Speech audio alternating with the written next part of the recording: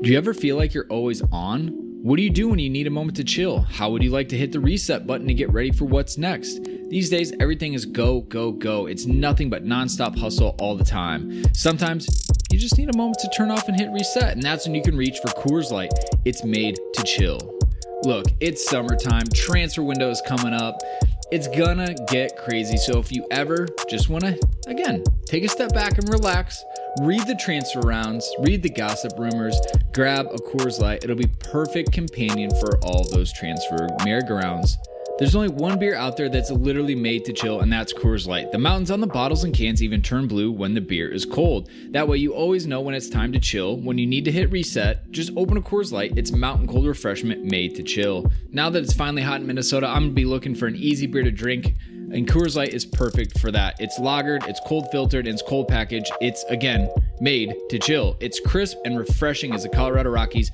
Perfect for a moment to unwind. And so when you want to hit reset, reach for the beer that's made to chill. Get Coors Light in the new look delivered straight to your door with Drizzly or Instacart. Coors Brewing Company, Golden, Colorado. And, as always, celebrate.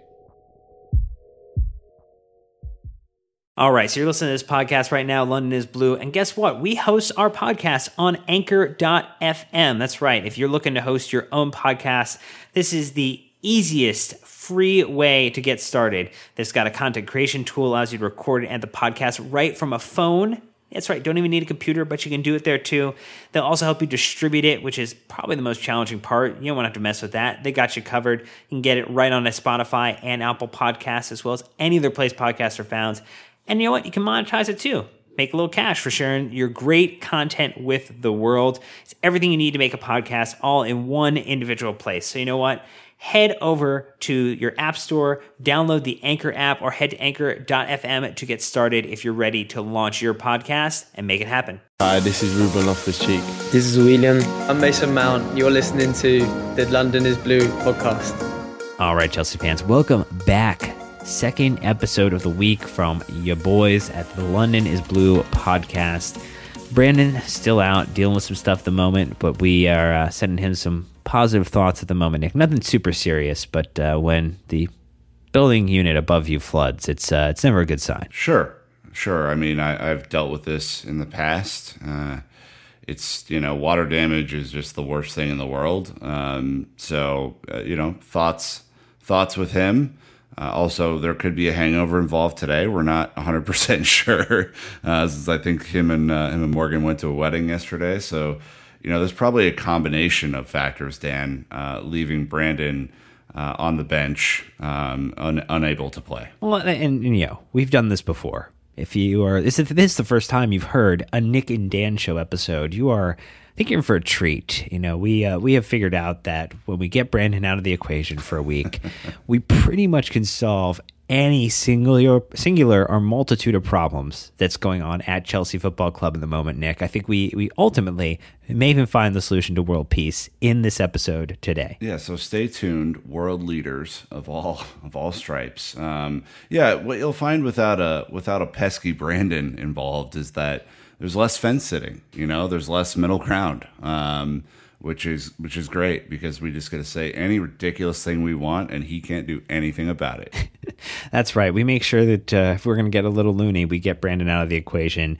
But this is our second episode of the week. We're going to dive a little bit further into the Sheffield United match, and we're going to do that through the lens of some of the questions we've gotten from those of our supporters on Patreon. So these are patrons. They come through our Discord channel. If you want to get involved with that, head to Patreon, hit it up. It's a great way to get engaged and have an awesome community to chat with as well.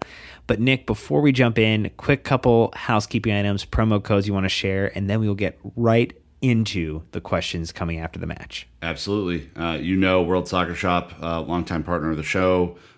They have a code LondonPod for 10% off. That'll get you some free shipping or customization or a trinket of some sort. So go there.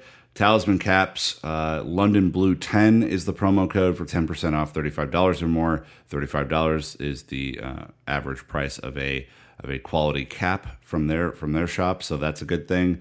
They also will still likely have their fall sale going on. So if you're interested in something besides a cap, like let's say a hoodie or a tee or a polo, you can take 15% off of those and then an extra 15% off all sale apparel with the code fall15.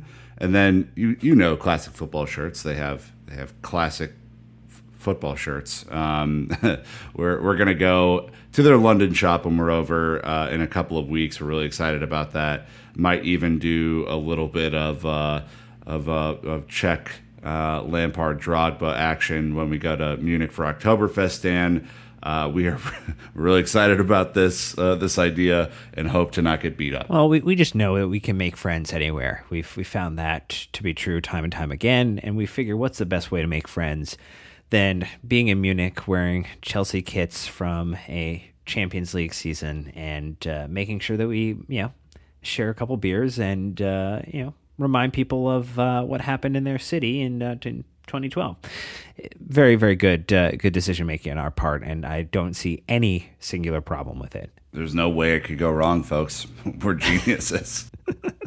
All right, well, let's get in. So these are the questions we get from our Patreon members. We'll start with a very, very on the nose one from Ben, who just basically and bluntly, in a probably a way that Nick Verlaney would appreciate, asked the question, why can't we put two halves together? I can confirm that I do enjoy this question. It is one that I thought about multiple times throughout the preseason and early in this season. I think we lamented Maurizio Sarri for his second half approach in a lot of games last year, and outside of the Norwich game, which I think we came out stronger in the second half and really put the game to bed. There seems to be an issue. There seems to be some fatigue, both physical and mental, which we talked about in part one.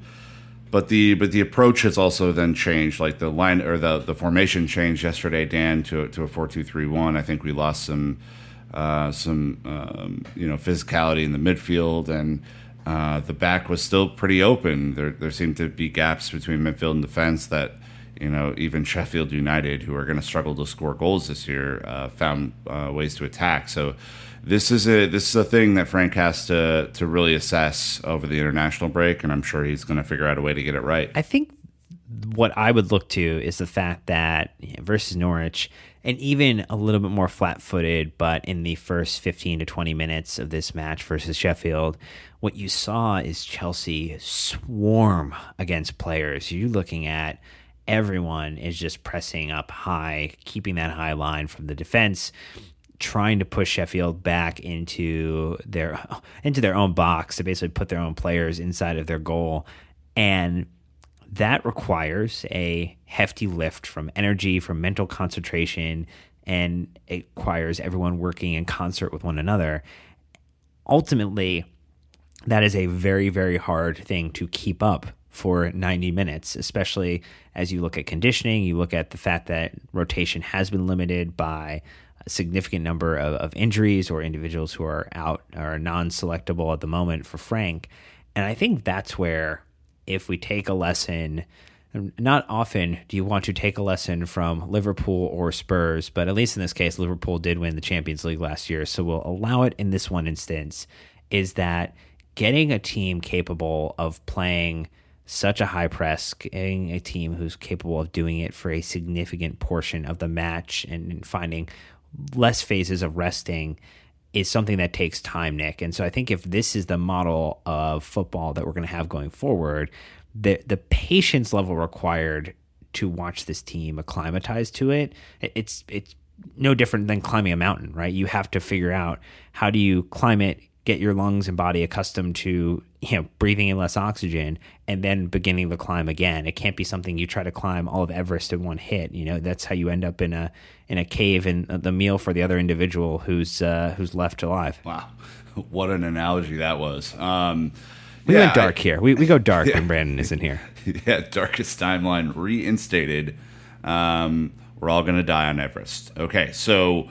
I think what you just brought up is right. Even if you look at a thing with like Liverpool, for example, who Jurgen Klopp is famous for gegenpressing, right?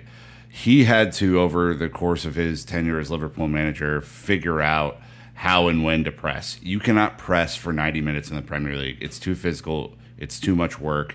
And even if you could do that once, you can't do it over the course of an entire season. It's just not an effective way to play football. So Frank has to understand, kind of when his players are gassed, when they can go. A lot of times that's at the beginning of the match. But right now, Dan, feels to me like a boxer that doesn't have a lot of stamina, that goes into the fight knowing that he has to win in the first 3 rounds. Otherwise, it's going to be a long night and maybe not win at the end. That feels about right to me. I think ultimately we will find a path forward. We'll find what our balance is. And I think you look back to the Super Cup match. We took some different tactics in. We were a little bit more reserved in choosing to kind of counter or press in moments. And I think it'll come from the respect for the competition. It will come from, again, having the right selection of players available. And then I think it will come down to Frank Lampard's game management. And because I think as we talk about that, get into a second question from our wonderful friend Big Nash asking, our winningest manager parked the bus often. I don't think he parked the bus, but I think the managers he was underneath parked the bus to secure big wins. Is Frank hesitant to park the bus as a manager?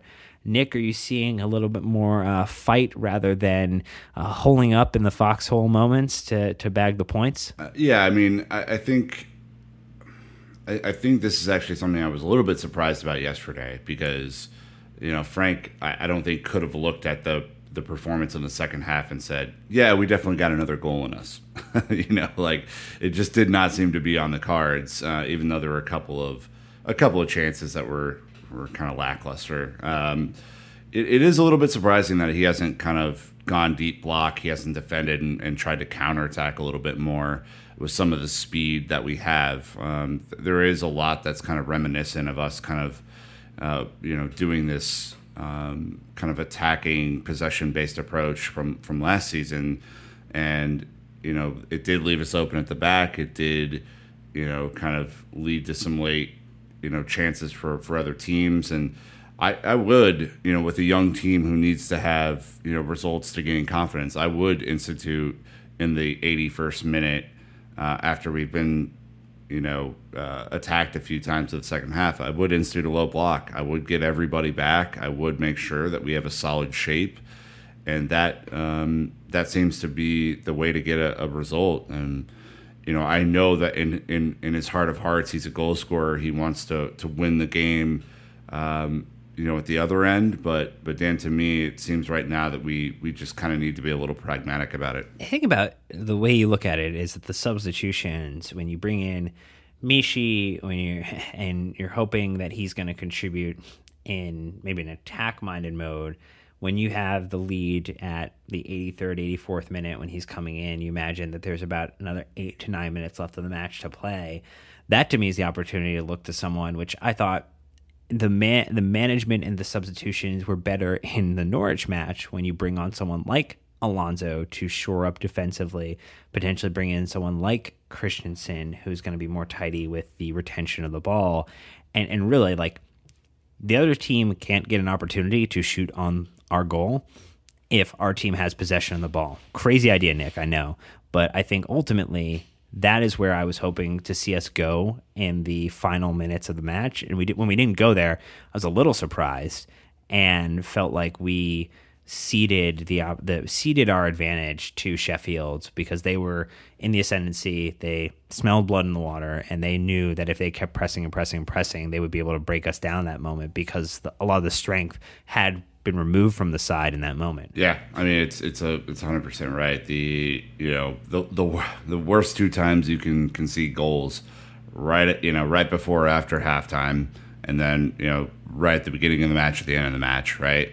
You don't leave yourself a whole lot of margin for error with the latter, and with the former, I think it changes the entire tone of the match. That to me is something that we got to have a stronger mentality coming out. We got to be ready to play right at the start of the whistle, and it wasn't there yesterday. Right. Well, speaking of those type of things, so we did get questions from Logan and PFS, who were both giving some questions around the youth. Logan was bringing on Gilmore, rush decision to please the youth moment. He looked very nervous and shaky and lost possession a couple too many times. We were in need of some offense. And then POS saying, was this the right time for Lampard to change the defense and blood even younger youth team players, or should he have continued with the same team as before?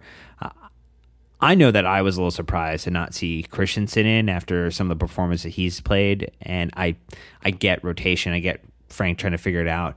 Tomori had played against Sheffield United last season, so he had some level of understanding of how that team likes to play. But I think I felt like it was a bit of a tactical misstep, at least in that moment in that match, to not field Christensen and Zuma together as they were starting to form at least some type of partnership, Nick. And I feel like the continuity question for me is, either it means that Rudiger is absolutely going back in and he's still figuring out who the best partner for Rudiger is going to be, and maybe that's the right angle to think about it. But I just don't know if I liked that decision. Well, I mean, I think your point about Christensen is warranted, right? Because even if he wasn't brought in, or even if he didn't start the match, he could have been brought in as a central defensive midfielder to help shore things up, right? I mean, he's played that position before. So I think that was there was a little naivete there. I mean, I understand Frank wanting to give Billy, his moment, and instill confidence in him that he sees him as a future part of the football club. But again, this is not a team that can just give away points. Like we don't know how many points this team has in them this year yet. And I think it seemed to me a little too Hollywood, kind of writing your own script rather than something that was a little bit more pragmatic. And it's again, this is no kind of takedown of Billy Gilmore's performance. I mean, like I try and put myself in that mentality as a 17-year-old, in front of 45,000 people trying to do a good job and keep the win alive. I don't know if it was the right moment for him, and so that's when I would lean a little bit.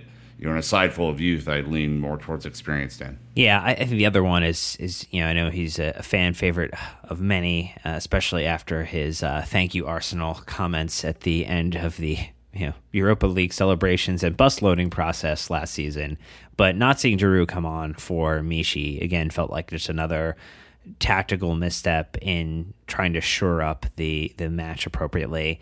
I think, again, when we had Dan Levine on the last episodes, if you listen out of order, go back and listen to that one. But we did talk about just the fact that this is a learning process for Frank Lampard. This is his second year as a manager.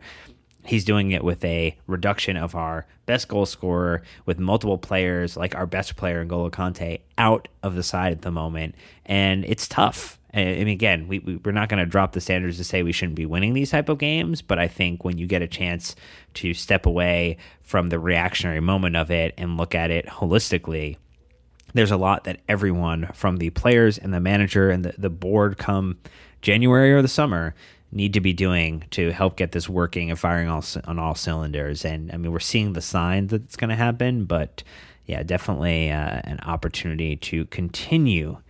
And Nick, we did get a question here from Chase, and it was a question for the Goalkeepers Union. So we will try to do our best embodiment of Brandon Busby and answer it. But it was essentially, why will goalkeepers always wait until right when the defense is on them to kick the ball away? Is it bravado or a tactical reason? I mean, I think it depends on the goalkeeper, right? Like if you're thinking about Alisson from Liverpool, it's probably a little bit more bravado. Same with Ederson.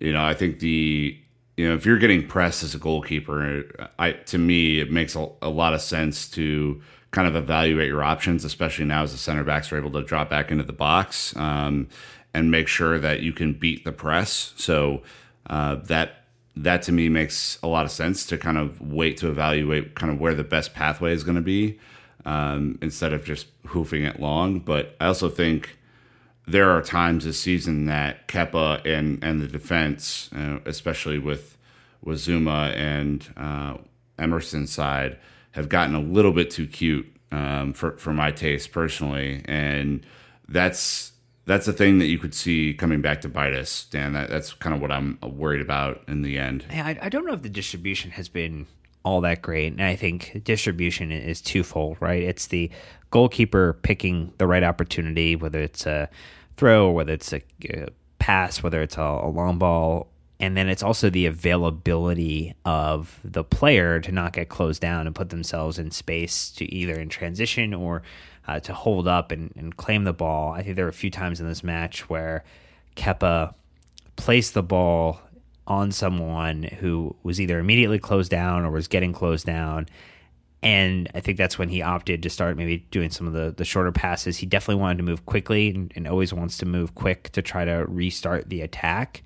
But I think in general, he's had more of a rockier start to the season than many would have assumed, given how just impressive he was kind of heading into the end of last season, which I think, again, is part due to the fact that there is some defensive instability at the moment, multiple players rotating through, which doesn't give that goalkeeper and defense solidity or kind of mental link the same kind of abilities as it would maybe 10, 15, 20 games in the season when you have a really good understanding of how everyone plays and what to look out for.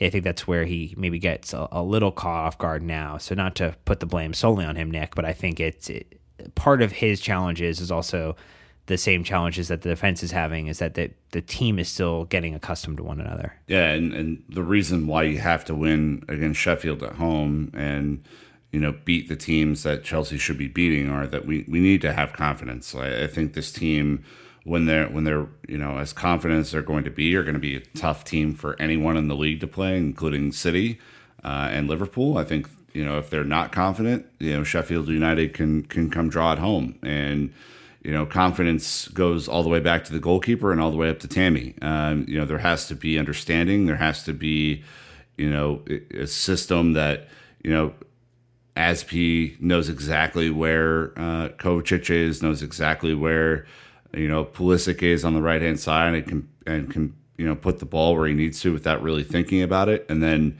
on the other side, I think you have to kind of look to Emerson and Mason and perhaps Jorginho or someone else to say like, hey guys, like if the distribution is coming out to the sides as it did last year from the goalkeeper, we can't then continue to put ourselves back into a situation where we can get pressed. That is something we really struggled with last year, and I'm kind of seeing signs of that again. So it's a good question though. I mean, Brandon can't say anything, which makes me really happy about this because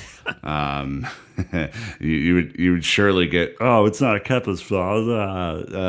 But yeah, he hasn't looked great this year so far, so I think that's fair to say. I'm trying to figure out which Muppet you've assigned, which Jim Henson creation you've basically assigned Brandon. Maybe that will be a question we can float out there. But which Muppet should Busby be? Tweet at us.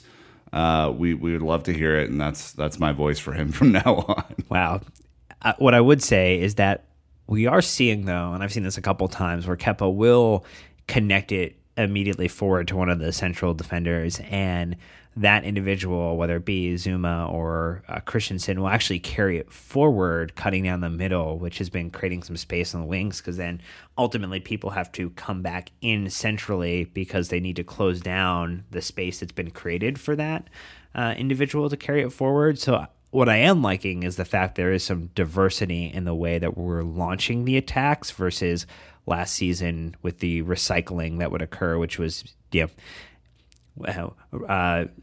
to right back to Kepa to left back to Kepa, and that was the only, we only went down really the flanks to generate the start of our attack, then into Jorginho, then back out to the flank. It was very triangles, right? Like it's 90, 90, 90, and you would just kind of hit it to whichever one of those people was ascribed. I do like the fact that we are seeing different ways to start the attack, and that at least is something both for Kepa and the defense and Frank that we should feel good about, Nick. Yeah, I think there are positives. I think this team needs time to gel, and again, I think I'll go back to this a lot this season. The Premier League is not the place to gel.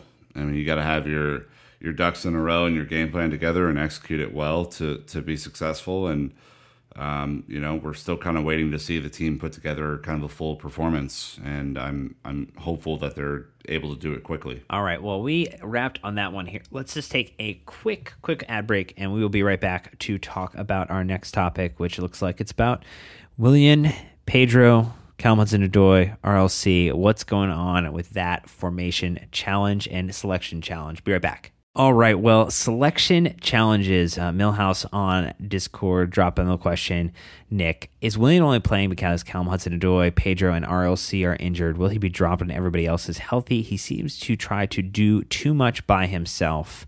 And before I give it to you, I do want to defend Willian a little bit, because I think for his cameo appearance yesterday, the things that he was doing right in general were keeping the ball and actually pushing it forward closer to the final third and giving us some actually like pulling the Sheffield team a little bit to get us further forward. And I think, yes, he didn't contribute a goal or assist, and yes, I mean there's still him getting back up to speed, but I actually think he was, out of all the substitutions that occurred yesterday, one of the right substitutions to take place. Yeah, I don't know. I think is he going to be dropped when everyone else? You don't know that. I mean, I don't. If I were making the lineup, I don't think he'd be a bang-on starter right now. But I think there's still, again, I know everyone's excited for Callum to come back. I know everyone's excited for Ruben to come back. Their injuries are serious, man. I can't emphasize how serious an Achilles injury is, even though it appears Callum's was less impactful than Ruben's was. I mean, it is absolutely devastating injury, especially for players who are, kind of speedy and who have a lot of, torque that's generated when they push off. Like it's just not a good thing. So again, even though Callum's back in training and could be ready after the international break, you just hope that the Chelsea training staff is smart enough to give him time to really be full strength again. Only he's going to know that, and only his body's going to be able to tell him when it's time to go. So I'm certainly not trying to preach from a hilltop somewhere to tell him to wait until December if his body's ready in September. But I think the worst possible thing that could happen is that he eventually signs this contract, which somehow still isn't done, and then gets injured again, and with the same injury, and that's when it becomes like career threatening. So I think you gotta kind of take all that into context when you're thinking about him coming back, and then also think about Willian's injury, which is far less serious. Willian coming back just needs to gain fitness. He's not fit right now. He is not sharp right now. There are a lot of passes that went wayward yesterday, Dan, that, a fit, confident,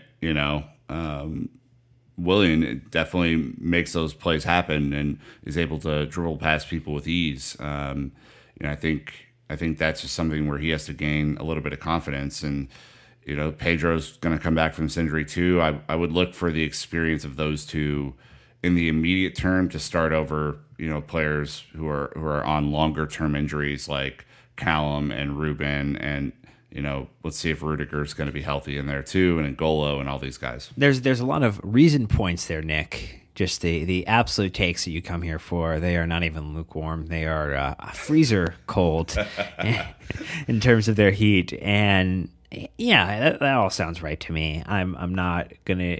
I think what Willian does offer, and I think it is he does not offer a ton of goals. He does not offer a cross into the box that typically beats the first man. So we can be very honest about where his game maybe has not matured or is not as sharp as someone like Mason, who can offer a great corner. Barkley taking the free kick the other day was super annoying. Yep. But what Willian does do well, especially on the left-hand side, is that he will be able to keep possession of the ball, and hopefully as he gets fitter and fitter, will be in a position to help move the ball around and get it into the appropriate areas. And when you look at where we've struggled, it's really us getting actually into the attacking third. If you think about yesterday, 711 passes, only 121 occurred in the attacking third. If you're getting close to 70+% possession, you need to find a way against these defenses of being able to recycle, keep possession, not turn the ball over, especially when you have a very fragile defense at the moment.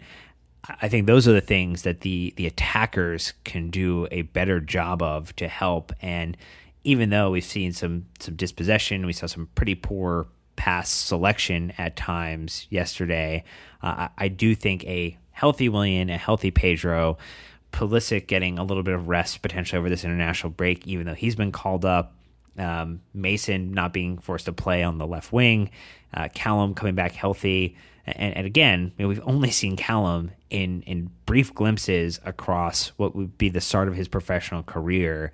And to your point, if we're not letting N'Golo Kante play for an ankle issue, and that's kind of a pain management potentially situation, I think the Chelsea medical staff is very much working on the benefit of the player. Frank is working for the benefit of the player to make sure that they're healthy for the long term and not just the short term scenario. Yeah, exactly. I mean, I know we're all excited for these 5 quality injured players to come back, and especially as we haven't, we've only been able to sign Kovacic in the summer, and we have a bunch of youth players coming back from loan. We have to be willing to give them time. I mean, because the long term is so much more important than the short term. If N'Golo Kante is really not healthy, don't play him. Don't play him till fucking October. I don't care. Long term, N'Golo Kante is the best player at the club right now, and we can't have him on again, off again, injured all season. That's just not a sustainable way to go about it. So other players in the midfield are going to have to step up when he's hurt. He's clearly done more than his lion's share since 2016, since he arrived at the club. He's an unbelievable player. Same with Ruben, same with Callum, same with Rudiger, same with all these guys. We got to make sure that when they're right, they're playing. But if they're hurt, we have to take a long-term approach. It annoys me at the short-termism of a lot of fans. And if I were a player, I would certainly hope that people were interested in my total health rather than just what I can do for them on a Saturday. So contextually, because I think this is not a question, but what are your thoughts about if the season we had with Sarri last season was really difficult because we got out of the gate really strong and then struggled with results in the tail end of the season. And unfortunately right now we're on trend to have more than the 9 draws that we achieved last season. But narratively to me, if Frank struggles initially, solidifies into the, let's say, 12th match, 13th match forward for the remainder of the season, I think that's something I would rather have. I'd rather our licks and our wounds be licked earlier in the season, and then we build to something great versus starting out really strong, breaking down, and having this kind of malaise within the middle. I would rather that we learn initially as we get these players back up and fit. And what's your thought on just how we think about the framing of the season, especially related to last season where we did start so strong, but then petered off, ended obviously in a high, but we really had some periods there where were not pleasant in the middle. Yeah, I mean, I think I'd much rather, and I'm by the way, when I say this, I'm not saying that we are going to win the league, but if you think back to the Antonio Conte season 1 approach where we struggled at the beginning of the season pretty mightily, and then it was I think first match in October that the team went to the 3-4-3, and then everything changed when we won the league. But I would much rather go that way, figure it out in this early part of the season, because you can recover. If you strengthen and you finish strong, you can recover. The other way that happened last year relies a lot on other teams not finishing. So I'd much rather kind of go a little bit from weakness to strength and from strength to weakness, if that makes sense. Yeah. Let us know what your thoughts are. Like, hit us up on Discord, hit us up on Twitter, Instagram, Facebook, all those wonderful places. Let us know what you think about just the structure of the season. Again, we had 9 draws all last season, and that happened under Mauricio Sarri, happened on a Europa League winning side with Eden Hazard. It should not be all doom and gloom this early into the season, especially before we go over. And, Nick, we tend to bring victories with us, or at least entertaining draws. Yeah, that 0-0 against Southampton last year was quite the thing. It was a delight. So yeah, let's hope we get a little bit more entertainment than that. I think we'll be just fine. All right, kind of combined question here. Aerith Muggle and Big Nash talking a little bit about Azpilicueta and kind of some of the challenges that he's seen. Shane just putting it kind of right on the nose there. Both goals involved Azpilicueta getting beat and a cross going to the player Zuma was covering.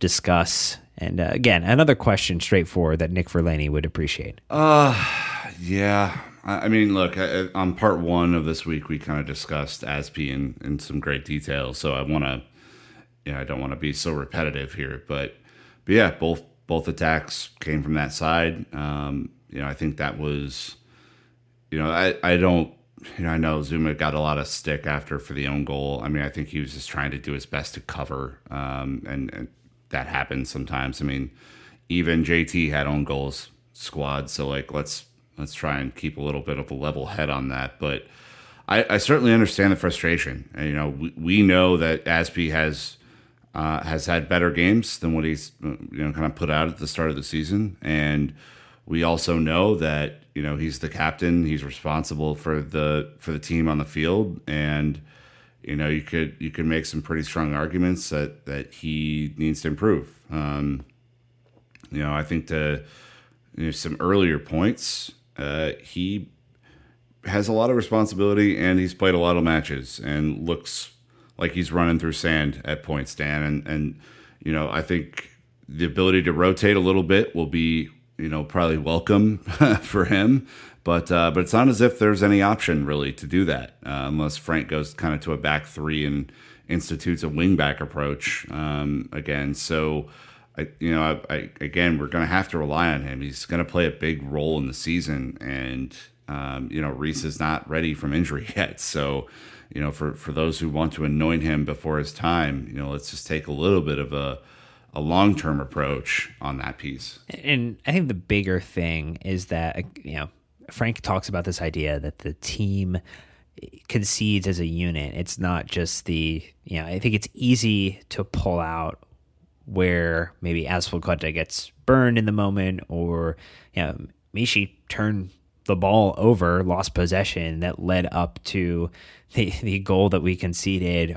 Why are we not kind of looking at that as a critical opportunity? Because if Drew is in there, I kind of doubt he turns the ball over the same way. So it's easy to, I think what the challenge is not to allow a feeling about a player or their performance kind of allow you to make your narrative case that they're past their prime, they're not contributing to the team the right way, because that individual error in the sum of all of the errors that Chelsea made yesterday, from management down to the bottom, is that it's a collective failing to drop a 2-0 lead.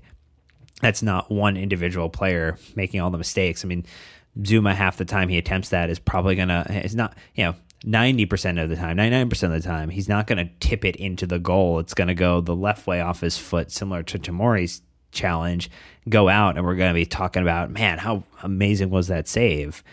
Same with Azpi. There's going to be plenty of times we look at him. I mean, he's assisted already this season, and we're going to be like, wow, he's offering a lot both ways. He's making himself available, but he in particular is often been challenged every season up until now, especially with Eden Hazard and the focal point of the attack going through the left, which this team needs to balance to be more symmetrical in our attacking options, is that it basically has left Azpi on an island. So if that attacking player, whether that's Pedro or Willian, doesn't track back to help, whether that midfield individual doesn't come back to assist, he tends to get overloaded and is asked to do a 2-on-1, 3-on-1. And so if we're not looking more holistically, Nick, I think we lose sight of the fact that Asby has generally had to do more with less on his side than Alonso did at times, where he would get, I think, a significant amount of assistance from the midfield or other players on the side. Yeah, I mean, with any player, right? Whether it's Alonso from last year, whether it's Dave from this year, whether, you kind of look at some of Zuma's earlier performances, or you look at Jorginho from last year, when an opposing team is able to isolate some of our players, it typically ends up not going well. It's the same thing we try and do to other teams. I think we're just feeling a little, I think we're a little bit more acutely aware of it because of kind of what's happening, and some of the gaps in the team. Aspi is a model professional. He's a guy that I truly have enjoyed watching at Chelsea Football Club. I do not at all think his time at the club is up, or that he's finished, or this Twitter narrative is just fucking garbage, to be honest with you. Like, I just can't stand it. Now he has to improve. I think we can be fair on that point. He has to do better. I think he is, as a leader, has to be, a little bit more responsible for when the tide turns against us, getting everyone back into it. And he clearly has better defensive days in him. So let's hope that Frank is able to kind of identify that, or give him some rest, or, put Fikayo out at right back for a match or two so that he can kind of see it from the bench, or whatever needs to happen. But he is our captain. He's one of the most experienced players in this side. If you look at how young the side was yesterday, and he needs to be ever present in this squad this year. I know that people are frustrated with him. Just give him a second, okay? I think that's fair. That is very fair. So our last question before we wrap comes from Miles, saying, he didn't think we'd get it in before recording, but we got you, Miles, is that what will our starting lineup be after the international break, considering the injury comebacks? And Nick, what I will caveat is Frank has said Pedro looks like he should be good to go, and Conte looks like he should be good to go. And then as we talked to Dan Levine, Rudiger has been getting those minutes, full 90s, in PL2, which should put us in a good position. So who's your starting 11 heading into the Wolves match?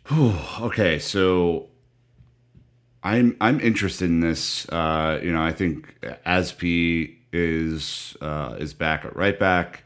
Kepa obviously between the sticks. I think Rudiger does come back. I think he is paired with Christensen in the back at center back. I think Emerson has clearly cemented his place at left back. If N'Golo Kante is healthy, and I put that as the biggest fucking asterisk in the world right now, then he obviously is my first name on the team sheet every game. If he is not, then I go with a 4-3-3 type of scenario with Jorginho, Kovacic, and probably Barkley. Although it wouldn't be the worst thing to see Mason Mount drop in as like a number 8 type. I know that's a lightweight midfield, but at least there's some good passing within that. And then I would probably throw Willian and or Pedro and Pulisic on either wing in a 4-3-3, with Olivier Giroud starting up front against what is a tough Wolves center back situation. Although, Dan, Boley out, red card. Maybe Tammy gets the start after all. I just don't. I know you stand for your man, but boy, oh boy, I stand. You definitely. I'm loyal. I don't know what you're on with putting Giroud in ahead of Tammy when Tammy is going to eclipse his goal contribution record to Chelsea in the Premier League probably in this match. I don't get it. Well, like I think. What's interesting about Wolves is, like, I think tactically they're probably one of my least favorite teams to play against in the league. I think we had a tremendous amount of trouble with them last year, and if you show any sort of weakness, I think Nuno, who is a manager that I still really like, has a very good system to kind of neutralize your greatest impacts and try and attack your greatest weaknesses. They have improved over the offseason too. I mean, they were they kind of strengthened, and I know they went kind of toe to toe with Everton today, but they're going to be tough, man. Like, okay, let's pretend that it's not a huge point of pretending. Well, let's say Tammy gets a start. Frank has to identify if he's having a rough game, maybe, and I know it's illegal, but maybe you play Giroud and Tammy together. Oh, which that's just foolish. It's illegal. It's illegal. The Premier League will come out and give us a 5-point deduction for doing that. And that's all of our points. But look at their form. Okay, again, Wolves have probably lower expectations than us in terms of where they should be this season. Drew Leicester, which we did. They drew against United. Obviously, I think United should not have gone the way it did, but it did for us. They drew with Burnley, and now they just lost to Everton. I don't know, especially as they kind of now add the fact that they're playing Thursday Night Football. I don't know if they're as strong. They look strong on paper, but I think maybe tactically or where they're at as a club today, maybe they're not as strong as they were last season. And I think, again, I just go with the hot hand. I mean, I look at my lineup and I'm kind of drawing it out here. Agree with Kepa, agree with Aspi, agree with Rudy, agree with Christensen, Emerson. I go 2 in front of the defense. I go with the Kovacic-Conte pairing to really shore up some of the solidity, really bring some actual ball movement forward, kind of have that 2 box-to-box situation going on. Pedro Mount, Pulisic, and then Abraham as my lineup. And I think that is a lineup that should be able to take all the points, even going away versus Wolves. I feel confident if Conte, Kovacic, Rudiger are all back to full fitness and able to contribute. I think that's a winning lineup. Yeah, I mean, I hope so. I think this team, again, the schedule makers did Frank Lampard no favors at the beginning of the season. Going to Wolves away, as Manchester United just found out, not easy. They're certainly going to, I think, give us everything they got. And we're going to need to be, I think, play a very sharp, succinct, passing system to kind of get through their kind of 3-back system. So it's going to be really interesting. I mean, again, when you look at how we struggled with them last year with a lot more experience in the team, I'm not filled with confidence that we're going to get all 3 points, but I know certainly it's something that we should aim for every time out, and I hope that the Mason Tammy connection still is solid. I think with a maybe a little bit of Rudiger involved that there could be some solidity there, but this team has a lot of stuff to work on over the next couple of weeks, and let's just hope that they start to find some solidity. Agreed. Co-signed, signed, sealed, delivered. That is it. We have landed our second episode of the week, and we are going to get you out on that note. Nick, any final thoughts, though? Give you one last chance. No Brandon here. No rules. Yeah, my Giroud take from earlier is probably wrong, so I know. Just stop yelling at me, everyone. Everyone's mad. It's fine. I still think he's great. I don't think anyone questions that Giroud is a great professional. I mean, Dan made the comments in the last episode about how he was applauding the work rate of Tammy. I think it's just the question of who should be the starting striker, and 4 goals in 2 matches, 2 braces is probably enough proof at the moment to say that he should be starting ahead of Giroud, regardless of what you kind of look at from a game perspective or what he does or doesn't offer. I mean, finding the back of the net is the most important thing for a striker. It is, but also having the stamina to play 90 minutes sure. is important. And I think there's some questions about a lot of players in the squad, not just Tammy having the ability to go a full 90. So for all the stick that Cesar Azpilicueta gets, I think he is the model professional of what 90 minutes typically looks like, and giving it your all. So just some thoughts. All right, well, that will do it for us. We might have a special pod or 2 during the international break. I think we're definitely going to record something as the Chelsea women take on the Spurs. women's team coming up the next Sunday, or this coming Sunday when you're listening, the 8th. So we will chat about that with you. But enjoy some international football. Enjoy not worrying about N'Golo Kante getting injured because he's not playing. And until next time, Chelsea fans, you know what to do. Keep the blue flag flying high.